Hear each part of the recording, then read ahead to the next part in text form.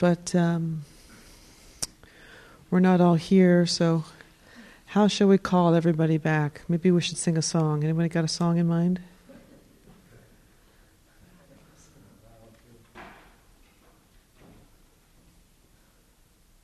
Row, row, row your boat gently down the stream. Merrily, merrily, merrily, merrily, life is but a dream. Row, row, row your boat gently down the stream. Merrily, merrily, merrily, merrily, life is but a dream.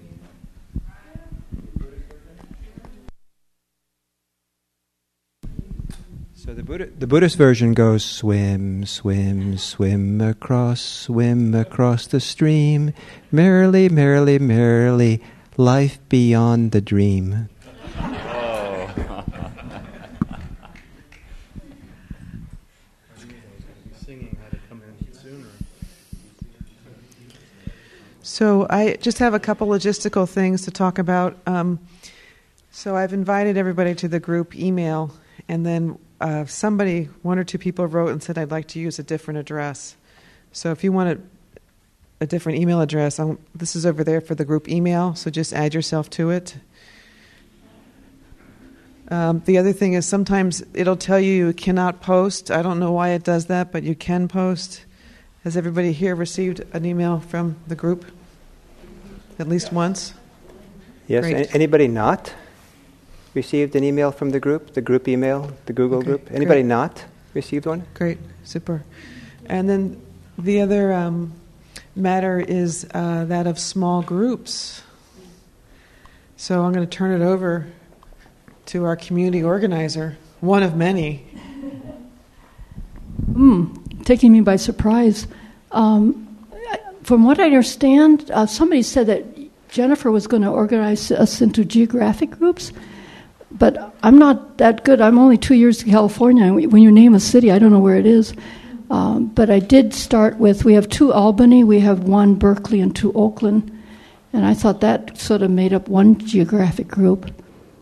So I don't know where else this... anybody else looked at the maps or looked at all the addresses? And Can I ask a question? From your experience, how large or small are these groups? 3 people, 4 or 5, 3 to 5. Sounds like 3 to 5. SF has 3, and I'm in Daly City, so I'm in. Yeah, okay, so SF has 3. And I'm in Daly City, and then I just met somebody from Marin County. So here's what we're going to do. Everybody, please stand up. Okay, so how about this is the San Francisco corner? Okay. This is the East Bay corner, if you live in the East Bay. Okay. And we're going to throw Bob in with the San Francisco group. San Francisco's over there. And then this is the peninsula. Well, okay, so we have a what do you call somebody that we have a split off group. Out of town.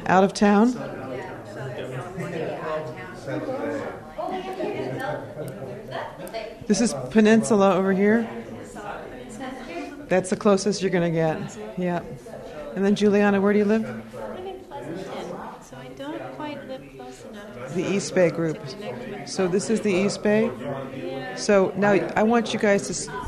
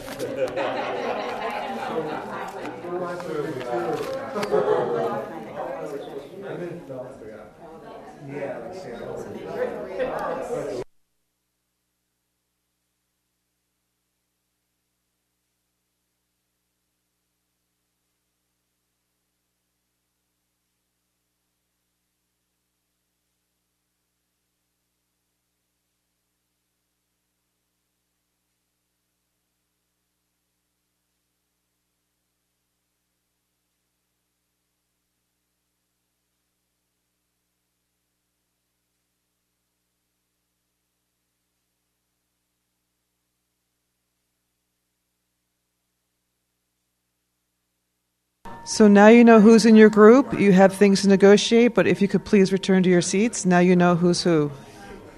We're just going to go back to our seats.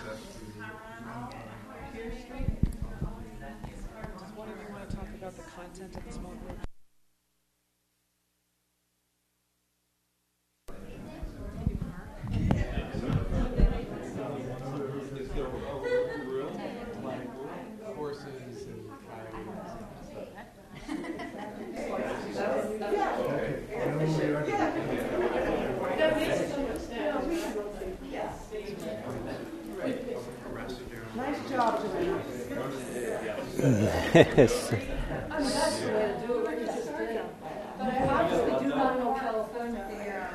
No, it's just who's who.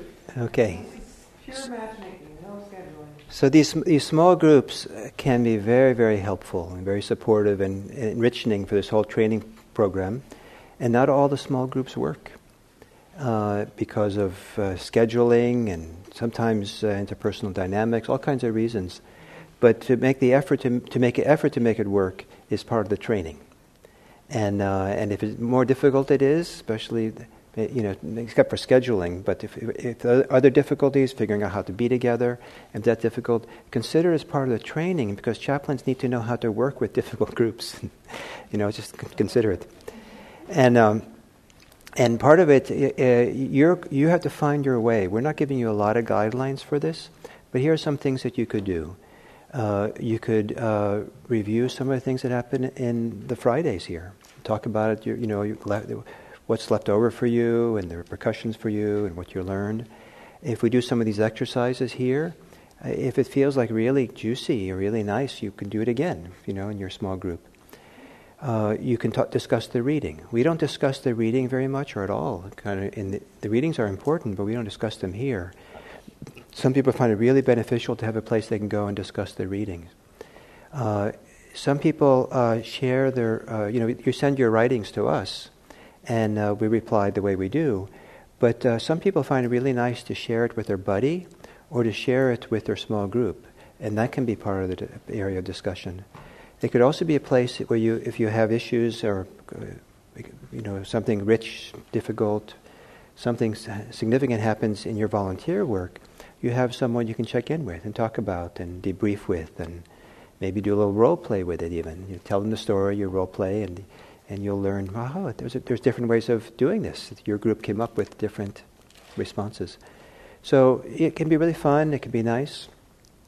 Different groups have met in different places. Sometimes people have met in their, in their living room someplace. Sometimes they've met in coffee shops.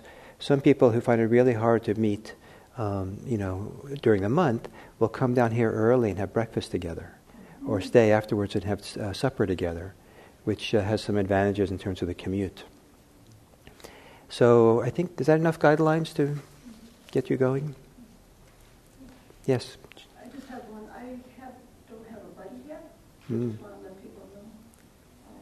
And also, at Elmwood, I'm opening up another day at the jail. I just got permission. So on Thursdays, what I'm looking for is anybody who's interested would like to just come see once and try it out. The only thing is, anyway, if anybody's interested in jail work on a Thursday, that would be more Buddhist than just teaching meditation. Great. Are you open to having people just not be interested in doing it, but being interested in shadowing you? Oh yes, I would love that. So if some of you are interested in what happens in jails, Joanna, you could go down there for the day and just check it out and see what goes on. The only thing is that you have to give the same kind of information. Yeah. Sometimes the system is very slow. Yeah. It'll take a month before you get clearance. Yeah. So you have to plan ahead. That's part of training. With patience. Patience. Okay. Yes. What is is there a difference between the small groups and the buddies? Buddy is just a buddy is a one person who'll be your buddy for the duration of the course, and so once a month you guys can check in between these kind of Friday meetings, and so you have this continuity with one person that is a little bit more deeper and more some have more deeper connection and ongoing connection. And the small groups may or may not include your buddy. And so, but also because there's more people in the small group, it's more diluted a little bit than that one-on-one.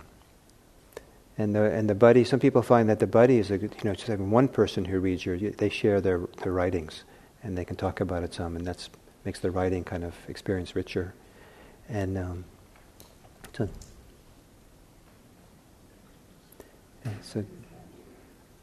and it's fine for how many people don't have a buddy now? So everybody except Joanna. Do you have a buddy now already?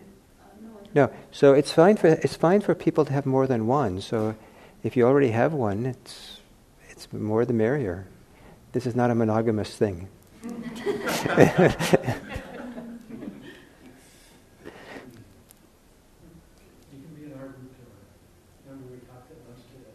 So a little triad of But we meet in Palm Springs, I hope you don't mind. Buddy, I think of email. Yeah, but buddy's more one-on-one, so they can call and talk. Great. Okay, good. I have a piece of paper with some dates on it. Somebody have it? Oh, is it in there? Okay, thanks. Okay. So, a hugely important part of being a chaplain in any circumstance is some degree of cultural competency, which is kind of one of the ways of talking about being careful to be with all the differences that exist in our society and how to navigate in that. And because chaplains are seen through certain projections, transferences, certain authority, that you show up, you're a chaplain, and you're not just yourself. That even the subtlest things that you do, reactions you have about some of these cultural differences you might encounter, can have much bigger repercussions than it could have in ordinary life even. So the importance to be careful for it. So I think the kind of the main thing I'd like to try to get across is one thing. Be careful with assumptions that you have about anything, but be careful with assumptions you have about other people. And then I'll go into that in a little bit and say other things. I kind of think that the human tendency to make assumptions is kind of second nature for us. Probably we were evolved through evolution to take a lot of data in and categorize and generalize it quickly so that we can somehow be safe. And those who could do that quickly and kind of come up with some ballpark idea that looked like a danger, whatever kind it was, were more likely to be safe even if it wasn't a danger. And so our brains do that. But we also have this wonderful capacity for attention, for mindfulness. And so we're not driven by our assumptions. We can stop and question them and look at them and consider them. So the fact that we'll have assumptions is kind of a given. But then the wisdom of how to work with it is a lot of what we have to work with and develop, both in Buddhist practice, but also in doing chaplaincy.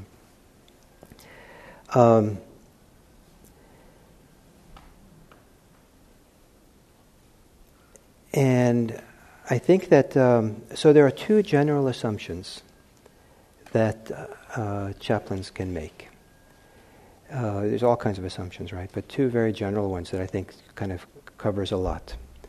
One is that the person that you're with is the same as you. And you share a lot of the same experiences, background, you're all just common, you share common humanity, and you should all kind of share in the oneness of yourself. The other assumption is that you're different.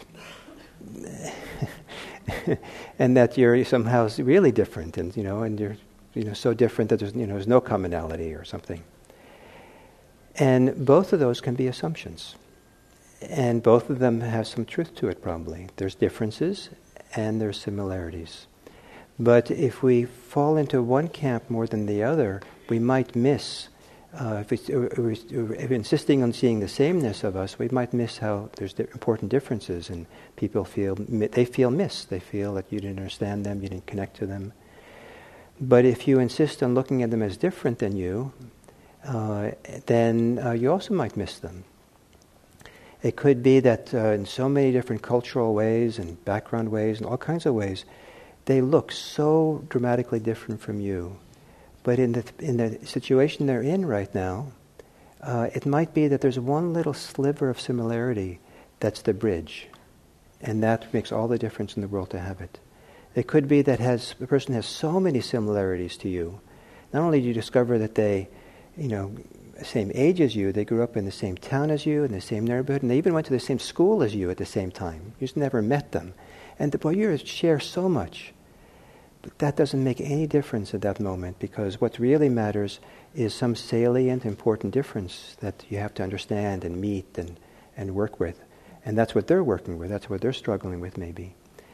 So that's kind of representative, these two big extremes of coming into a situation and making assumptions. And that covers a lot of different things, what we might do.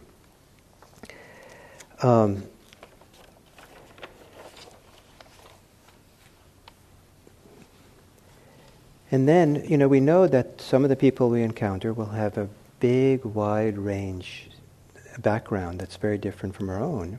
We meet people from other countries, other cultures, other ethnicities, other races, other sexual orientations, gender, all kinds of things that we might encounter. So ideally, we would have done our homework. So we know everything we could. We would have studied up on their religion. We would know their rituals. We would know what holidays they celebrate. We would know something about the key cultural values that they grew up with. We would know their profession. We'd have their resume of their work experience, and we'd have all their schooling that they ever had. We would know how many siblings they have. We know which relatives had died and which didn't die. We would just know it all, right? And we would, go to the database and read it all and study, and we'd show up and we'd be so informed, and we would just do everything just impeccably well. It's not going to happen. You're not going to know everything about people. You can't know enough about all the different religions of the world.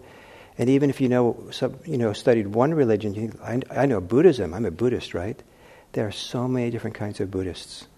Okay, well, I'm a Theravadan Buddhist, so I know what that's about. And then you meet someone from Laos, Theravadan Buddhism from Laos, and turns out it's like, wow, I've never encountered this kind of Theravadan Buddhism. And so there's so much, you can't know it all.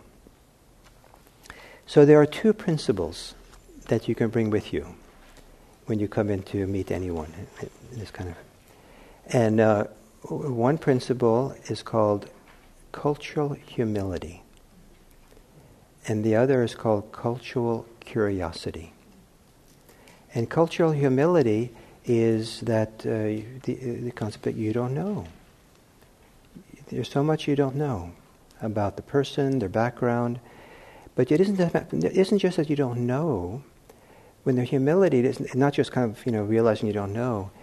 I think it's best that you don't know the richness of their culture. You don't know you don't know the things that if you knew, you would just have so much appreciation and celebrate and value the dignity and the value and of whatever background they have. And so what is that? So we come into a room and we don't assume that we know, but we also put ourselves in a position of some little bit of certainly not knowing, but a humility where we're not imposing ourselves. We're not ready to kind of decide that we know. We want to find out.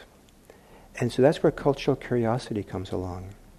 And this is where we take our time to get to know what's happening here.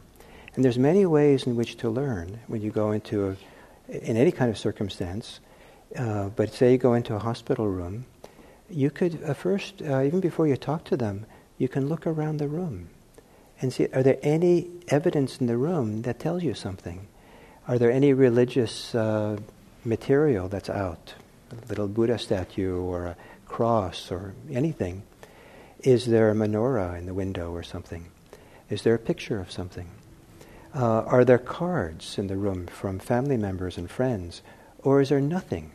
do they have a visitor, or there's no visitor?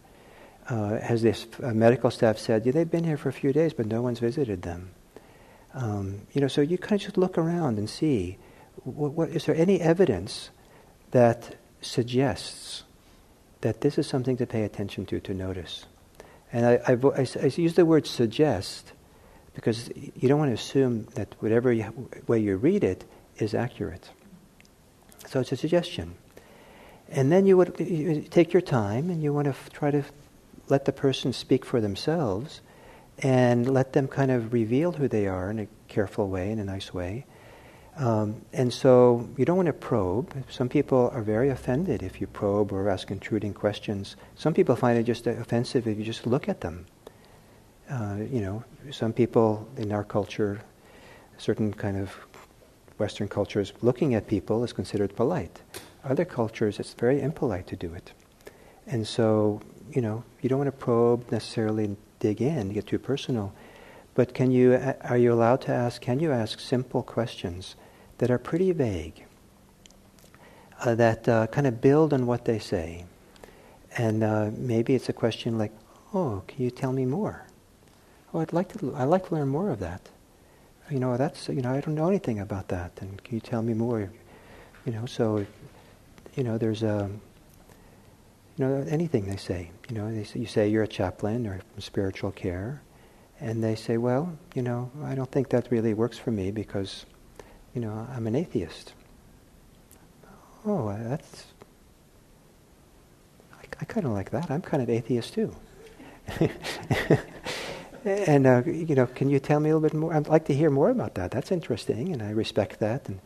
And with the idea that the cultural humility part means that you're respecting the dignity of the person, the value of the person, the value of the background. And people thrive, people grow and develop if they feel respected, if they feel that they're valued and worthy. And so how do we approach people and ready to feel them, not just tolerate the differences of, okay, I'll accept you for who you are, but do more than that, but to really kind of, wow, like you're an important person, maybe the most important person that you've seen that day, and their background, who they are, and everything. So to be curious, to learn, and to let if they're willing to tell you things about themselves, that receive it with generosity, receive it with respect, receive it with valuing what they're saying, so that you don't get caught in your assumptions. Now, for those of us who practice mindfulness,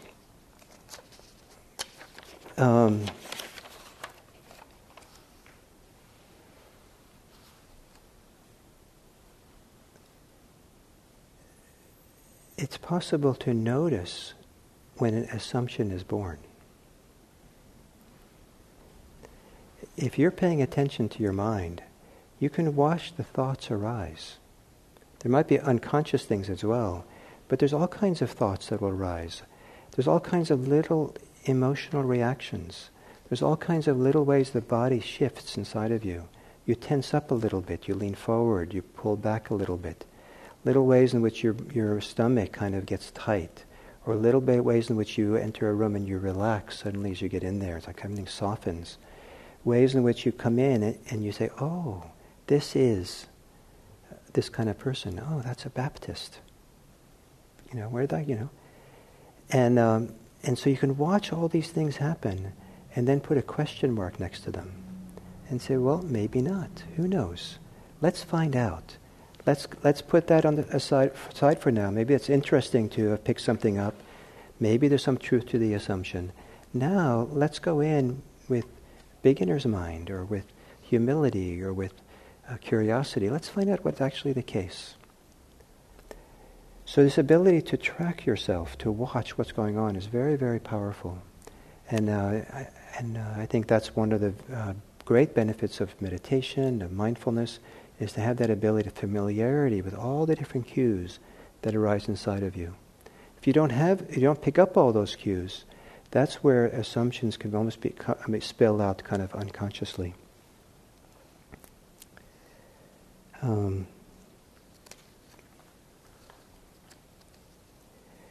And then when you ask questions of people to learn more about them, if it seems appropriate to ask questions, it can be helpful to ask somewhat vague questions. Ask the kind of questions that they can kind of find their own way with an answer. It allows for a wide range of responses. So like what I said earlier, like, oh, tell me more. That allows them, the door's wide open for almost anything they can want to say in response. As opposed to asking for a very detailed question that's almost like an exam, just ask, they ask you for a prayer, and you say, oh, prayer, great. What do you like about prayer? What's nice for you about prayer? That's pretty vague, right? And so then they kind of fill you in, and as they fill you in, you ask other choice, vague questions, and then they kind of, there's a path that gets formed, and they kind of lead you someplace where it's going.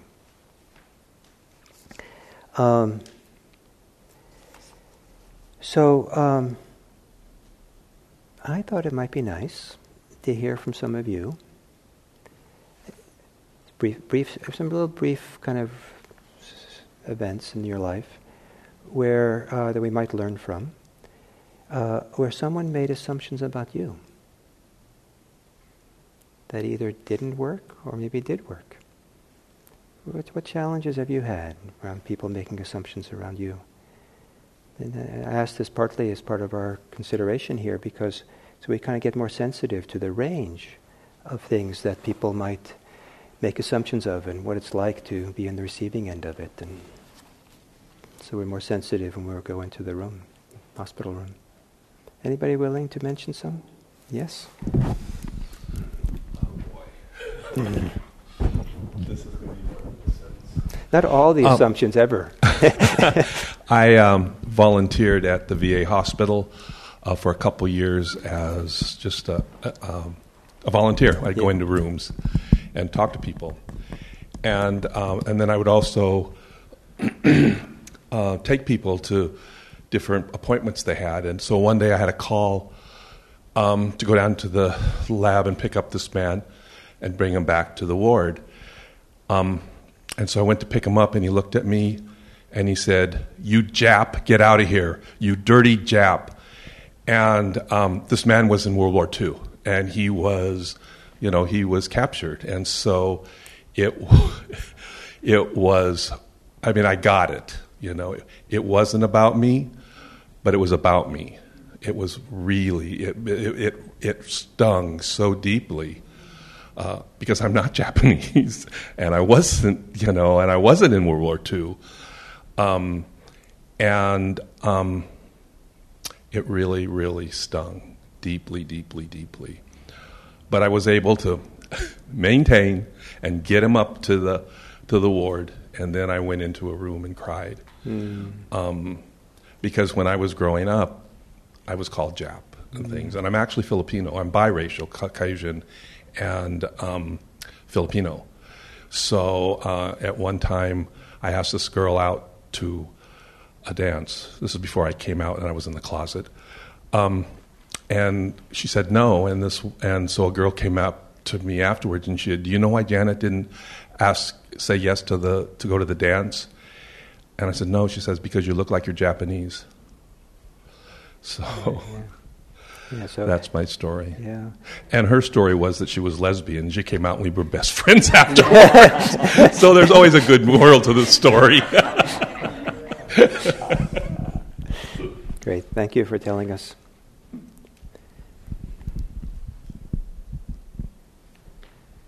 So a couple weeks ago, I went to the ER. I'm okay. But there had to be some imaging on my leg. And now there's some cool x-ray machines that come into the room. You don't have to go to the imaging room. And this nice person named Bo came in to do my leg. And he was wearing like a whole lead outfit, like good for him. But I wasn't. And it was being imaged on me. And so right before he left the room, he slapped this like triangular lead piece of fabric thing on my crotch. And I was like, it took me a second to be like, oh, he thinks that's where my gonads are. What he didn't know and what wasn't on the chart was that I'm trans and that I have a uterus, and that if he's actually, caring for what that little piece of lead was supposed to be caring for, he would have put it in a very different place. And I just felt frozen. And I didn't know, I actually had a friend there who role-played with me what I would do next time. But these assumptions happen all the time for me, but it's times like that where I'm like, this is my body, this is like my possible children or not, depending on the radiation, that those and especially in a medical setting, that it feels relevant to share. Great, thank you.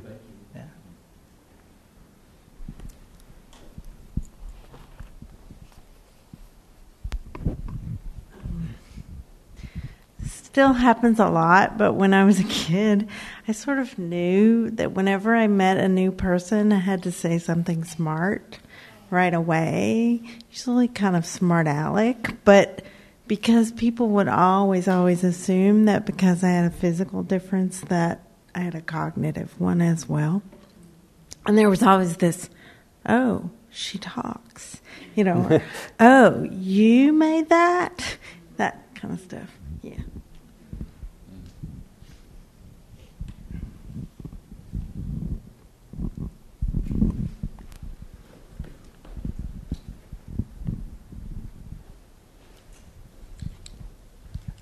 I've actually thought about this a lot. I have a writing group, and I actually started an essay. The title is "I Am Not As I Appear," so of course, same thing. Being Asian, growing up in Milwaukee, where there's just very few Chinese at the time in the 40s, and so there's always the thing at the playground of run, jap, that kind of thing, but we're Chinese. I've got, when I started teaching at one of my jobs, I had raised a family, went back to class, and it was a small school special. We taught the homebound, and there was a veteran teacher.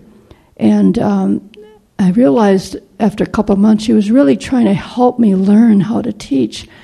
And I realized her assumptions, I looked young, etc. And then it stopped when she found out I had a master's degree in education. Not only that, I had it from a very good institution.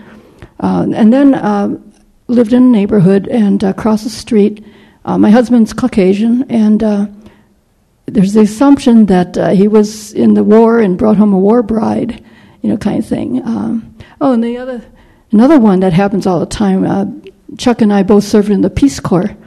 So we go into a Peace Corps return volunteer group meeting, and it's always assumed my husband was in the Peace Corps and brought me home. But it's not, it's the other way. And then the other thing, last one, so often, nowadays it doesn't happen, but in the 40s and 50s, 60s, oh, your English is so good.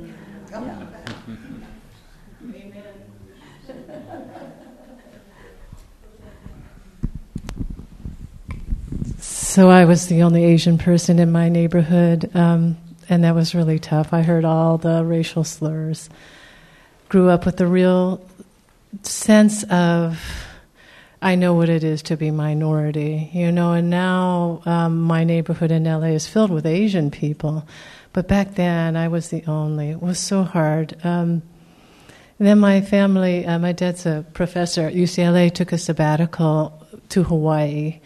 And that was the most amazing thing for me. I was like, oh my God, not only is Asian it's cool, It was the most amazing thing to have that.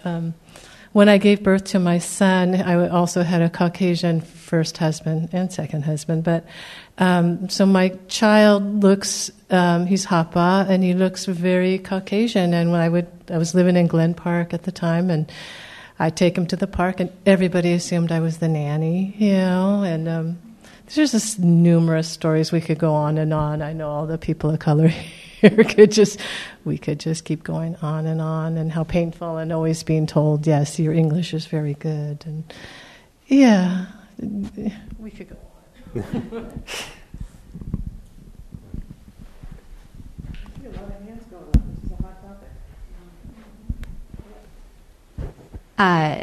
I'm an attorney, and my husband is considerably older than me, and he didn't go past high school in his education. And when we go to things where there's other lawyers, like for whatever reason lawyers get together, do stuff, they always come up to him and go, "Oh, where do you practice?" Always. Because he's a guy and he's older.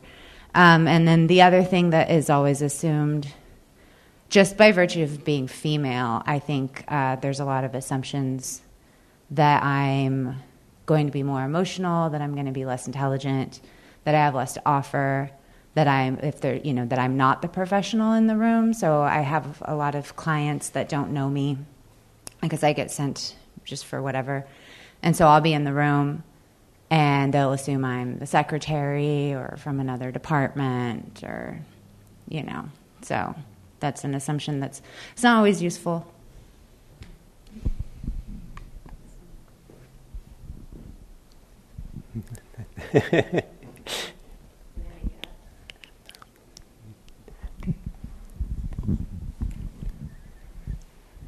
I often get I shouldn't say often, it happens often enough though, it's a thing like, "Oh, you must spend a lot of time in the sun, you have such a great tan." It's like, well, I was born with this color. It's like, what do you...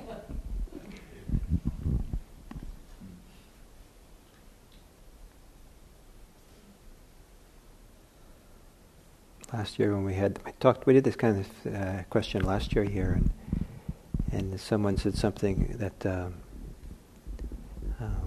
that happened to me when I was a new Buddhist teacher. I'll say it that way. My experience was, "You're so young. I don't want to meet with you because you don't have enough life experience." Maybe it's true, but it was. Who knew what I could do for the person or not do for the person, but I was seen in a certain way. And so chaplains will be seen in all kinds of ways. So it's not just simply you making assumptions about others, but there'll be a lot of assumptions about you that will happen. And so it's not just learning to be careful with your own assumptions, but also learning to be wise about the assumptions that you receive.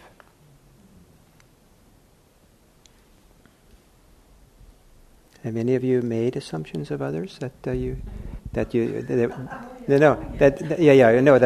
all of you, all of us. But any particular juicy one that turned out to be, you were way off, and it turned out to be so different than you thought, and that might be kind of instructive for us here.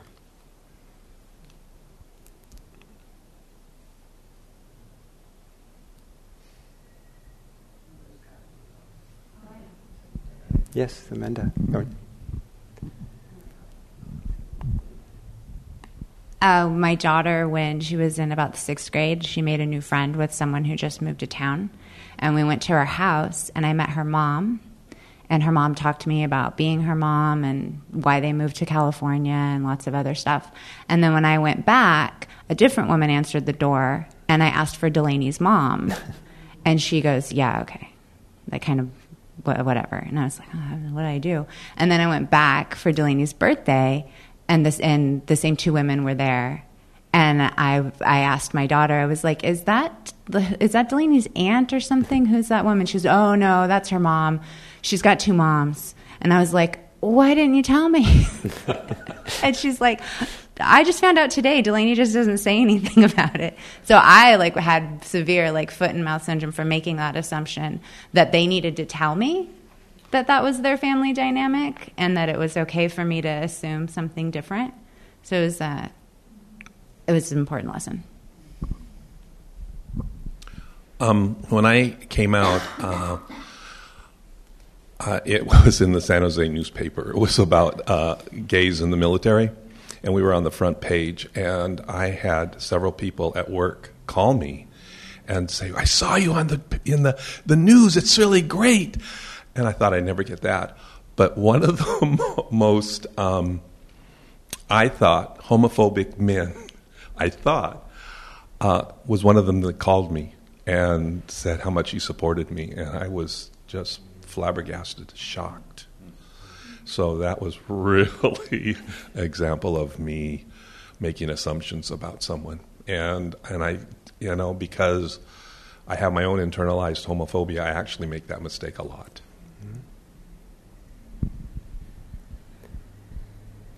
And then this thing about, in my mind, cultural humility.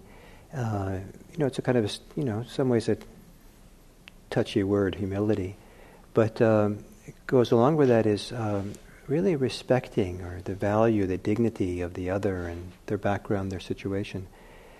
Can you contribute some ideas about how you can meet someone and express somehow or other the value of who they are, that the richness of it, the appreciation of the dignity of their particular being and background and identity and all that?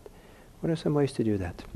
Well, I'll start. I start with a smile and a hello, and generally have it come from my heart. Mm-hmm.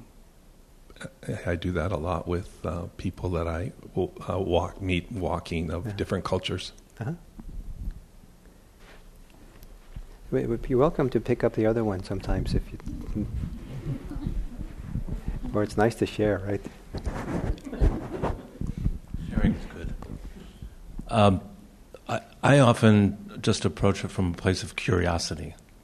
That the more curious I can be, it's a genuine, I want to learn more about you. I want to learn your history, what turns you on, what turns you off, what makes you happy.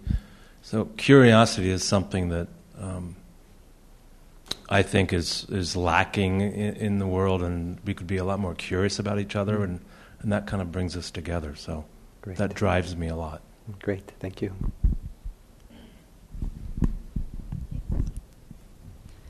I know we're not going to have like the whole write-up of the individual and their background and stuff, but I do feel like it's important to know some basics. And for me, as a trans person, is like if I charged for every hour that I educated somebody, I would be very wealthy, and I don't want to do that, especially if someone's providing spiritual care for me. So there's like so many resources. The internet is such a great thing for all of, I think, people have spoken to, like, and listening to these stories. So it's not like, can you tell me more about that really painful thing that you always have to tell people about? So I think there's a line between curiosity being a way to value someone, and then a way to just, I think, for me, when people show that they don't know and they're just like, oh, I don't know about that, and make that about them and not me educating them, that to me shows me more respect than sort of exploiting me to educate them. Not that, I mean, yes, I do educate people. It's a gift, and it can be very tiring. Yeah, so as an example, so I loved what you said about curiosity, Bob, and if you get curious and start asking too many questions, it also, you don't know the history of how tired they are of having to answer these questions, and if it's so, and also all kinds of issues that can come up. So we have to be sensitive. So if we ask questions or make statements, this is where making these kind of statements doesn't require anything from the other except to volunteer on their own. So sounds like a balance. So if someone said, I don't know anything about that, that gives you room to say nothing or maybe say something. Yeah. And just so you all know, there is a transgender spiritual care initiative coming out that's an open source training that everyone will have access to. I'll send it out when it's done.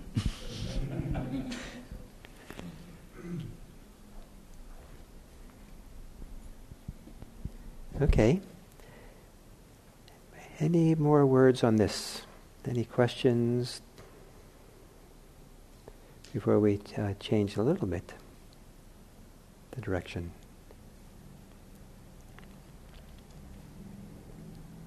I just really appreciate having this conversation. Great. Thank you. So you appreciate the conversation? Thank you.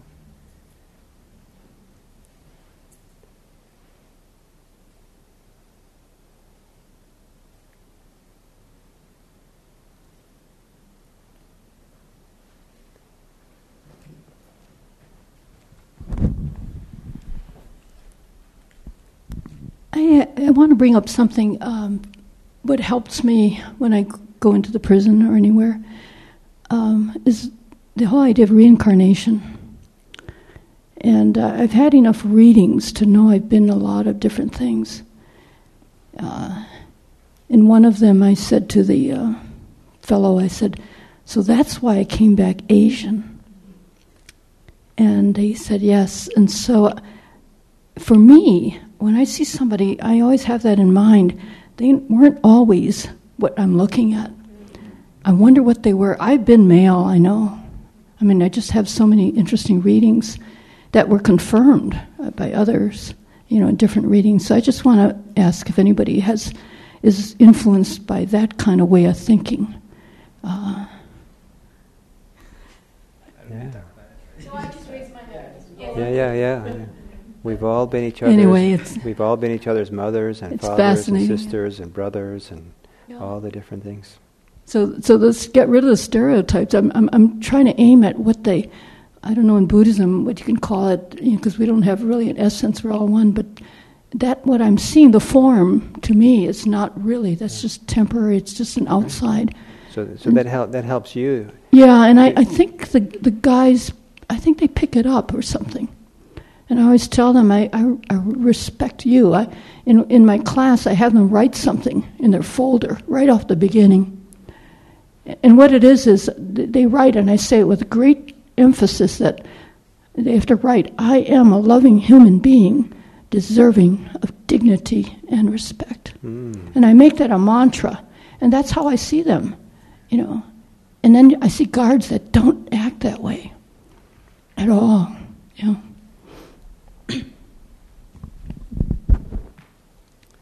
Okay, so the last word I'll say for this particular thing is that I was at a meeting of the ethics committee of the local hospital I'm serving on yesterday, and they were talking about what ethical principles were involved in a case that they were talking about. And one of the prominent ethical principles that they're operating on, the principle and at the hospital, not just in chaplaincy but everyone, is the dignity of each person. And so I think it's a common ethical principle for hospitals in our culture, is to appreciate the dignity of each person that you're encountering. And so this cultural humility is one that allows us hopefully to see and view and discover how we can see this as a dignified human being in front of us. Yes? If we use the mic, please.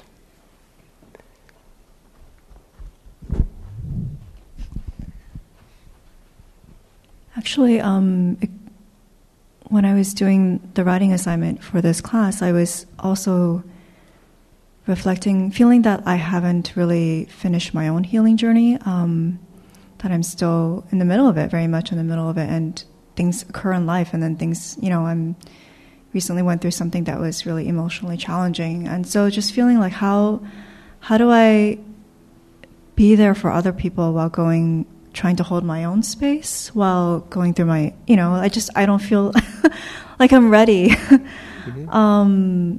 And also these two words, they really, they impact me. Feeling to see someone, to see that they have an innate dignity, or that they are someone who is worthy of respect. Like, I feel like these are issues that I haven't finished in my own life, where I've grown up in a situation where I didn't feel respected, where people didn't see my dignity, and I still have trouble with that, seeing that in myself. So I think what you're saying is very important, and what you described as a foundation for what needs to follow. The fact that you have this self-awareness that you just described, and you realize what's unfinished, what's unresolved, what needs to be worked. We all have things like that. And so then you have to take that into account and to know when the right time is to do chaplaincy. It could be some days are not right because these things are up. It could be that certain people you shouldn't go talk to, or certain areas of work are not suited at this point, and you need to do some other work. Or it could be that that's going to be tender for you, But you can kind of keep it to yourself so it doesn't spill over on the patient, for example. But that this is part of your healing, is to meet with these things and work with them. But the fact that you know this, that's the information you need to take care of, to know what to do, how to take care of yourself, and what you need to do before you can do the appropriate care for someone else. And certainly you can talk to any one of us here about this, and we'll explore it with you and help you understand it, and what needs to be done, what can be done, and what kind of support would be useful for you. Okay? Okay. So thank you. But I want to a little bit continue this, but with a little dyad exercise, where each of you gets to be... Are you going? Okay, that's why you're leaving early. Okay, so then there'll be, I guess, one group of 3 then. Each of you will be a chaplain. And the other one gets to be yourself. And what your job as when you're yourself is to tell the chaplain about some challenge you're having in your life these days. It doesn't have to be a big challenge, but it doesn't have to be big or deep or the most difficult thing that you have. But talk about some challenge you have, and allow the chaplain to do active listening, which means the chaplain will have a chance maybe to ask some simple questions, open-ended questions, nod their head, say, "Oh yeah," or just kind of actively involved in the conversation. They're just sitting there passively, learning what's going on. And that's the first half of the exercise, just to do that. And then you stop, and then as yourself, now when you make the transition, now inform the chaplain, the person that you're with, what would be good for them to know about you if they were going to try to offer you some kind of care, attention, spiritual care, some kind of chaplaincy response. What would be nice for them to know about you which is not obvious? Does that make sense? And the exercise is partly so that we start getting more sensitive to the fact that there's much more under the surface or behind the scenes than we can usually pick up, because we make assumptions, and there's much more there. And so by telling the chaplain, this is what you would, if you knew this about me, then you could really support me or help me. Then, oh, wow, there's a lot more here. I couldn't have guessed.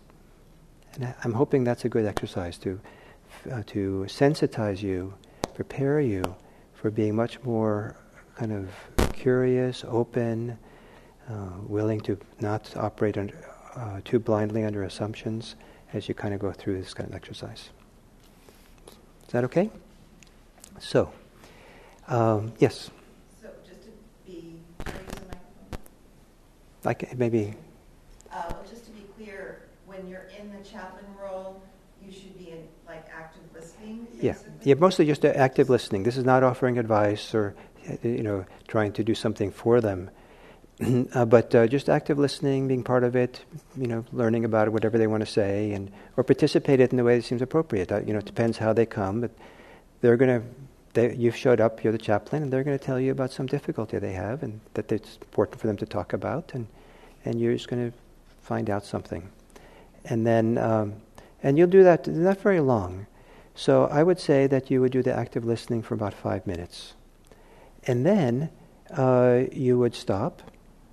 And then the person who's themselves would then fill in the picture and say, these are the kind of things you should know about me. That it's not obvious, and it didn't come. In talking about the challenge I have, you wouldn't have learned that. This big background I have that tells me that I hate it when people give me advice, or whatever it might be. That would be useful to know, so hopefully you'll come up with something that can serve the chaplain with this lesson and that we're trying to do here. And then there can be 5 minutes of each. So 5 minutes active listening, 5 minutes a discussion about what they would be nice for them to have known. That's invisible normally. They don't know your background, and then you switch roles. So the whole thing will take about 20 minutes. Does that make sense? And I hope you can kind of self-time that.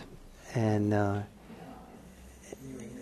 should I ring every 5 minutes? Okay, every 5 minutes I'll ring a bell.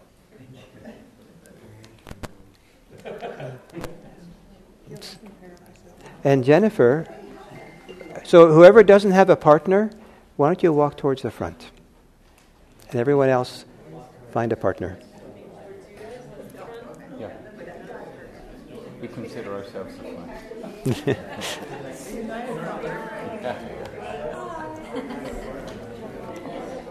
An exalted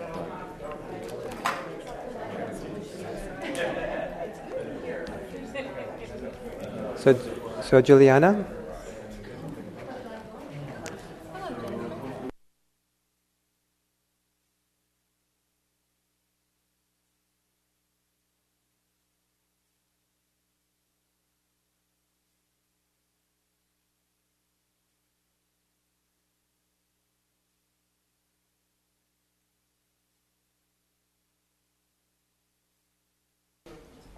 Okay. So we're going to take a break. But we would like to ask that we do the break in silence. And this is the break where it really helps if we clean the building a little bit. So we can return back, IMC can get it back from us in a nice shape. So that means those 3 bathrooms need to be clean, and the kitchen should be tidied up, and anything else that seems obvious. The trash cans are pretty full, or those little compost ones on the counters back there in the kitchen and the counter by the hot water machine. If those are pretty full, it would be nice to empty those as well. So take a break, including those kinds of caretaking. It'd be great. So thank you.